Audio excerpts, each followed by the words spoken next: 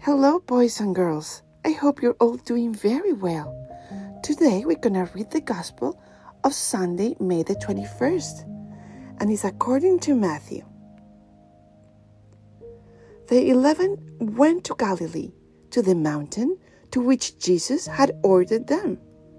When they saw him, they worshipped, but they doubted.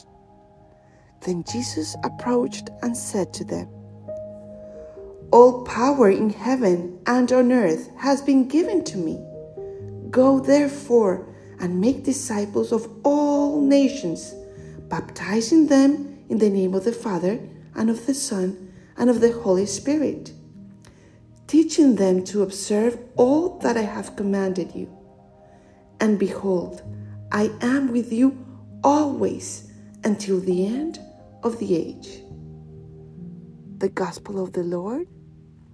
Praise to you, Lord Jesus Christ. Holy Spirit, please come and teach us what you want us to learn with this Gospel.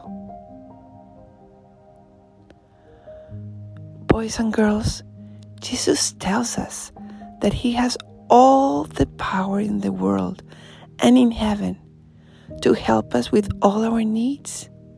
Yes, we have the most powerful, good friend ever.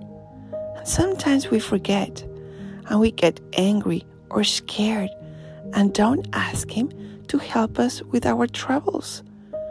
But we should. He loves us very much and he's so powerful. But also remember, there are many people, friends, and others out there that have never heard of Jesus Christ. And he wants us to go and tell them that he really loves them dearly and that he wants to help each one of us in our troubles.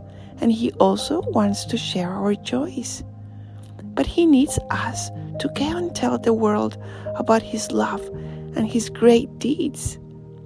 How can we learn about Jesus? Well, first, talk to him. Tell him you want to get to know him better. And also, read the Bible.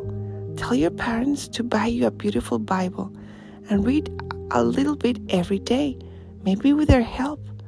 And that way, you'll get to know Jesus even better.